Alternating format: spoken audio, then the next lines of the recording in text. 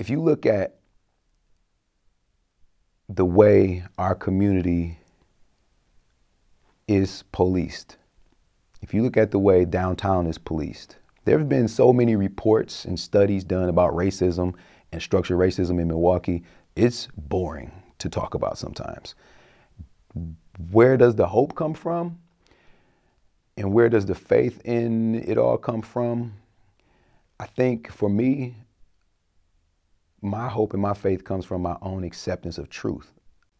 This is one thing that's interesting. And it doesn't give me hope personally, but I see the hope in others. That's interesting that there are. All right, I'll give you an example, a good solid real life example. The new owner of the Bucks stood up in a room and called out racist ass Milwaukee in a press conference or some sort of public or maybe private meeting. I don't know, I just saw a clip of it, right? He called out racism in a way as a white male in a position of power and probably fortune. He called out racism in a city that I had never seen out loud. And I don't even know if he was aware that he was on tape. I don't know the backstory of that conversation, but when I saw that, I saw a glimmer of hope. Not for me, but for other people from his work of a walk of life, from his world of counterparts. Maybe they were able to do some self-reflecting in that moment.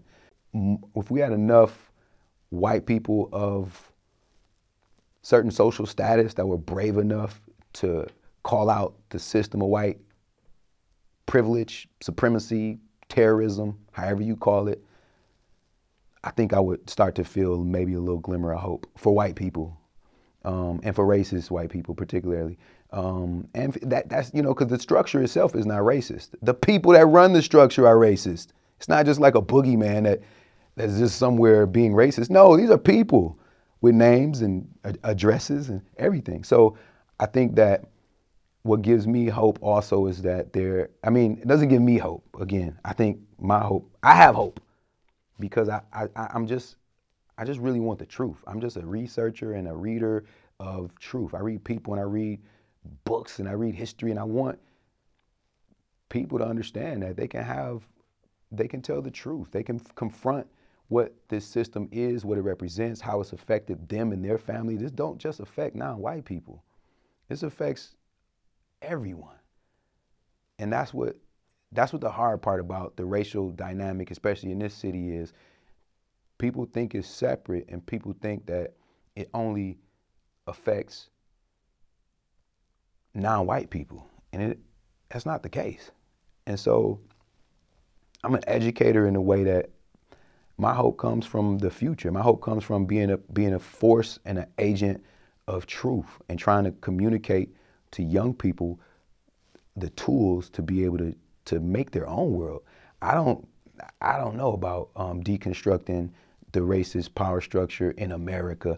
That's a huge task. That's something different. But if we can make our world within this world and be okay, and we can have love, and we can have our peace in our little time passing through here, that's all we can ask for. That's all we can do.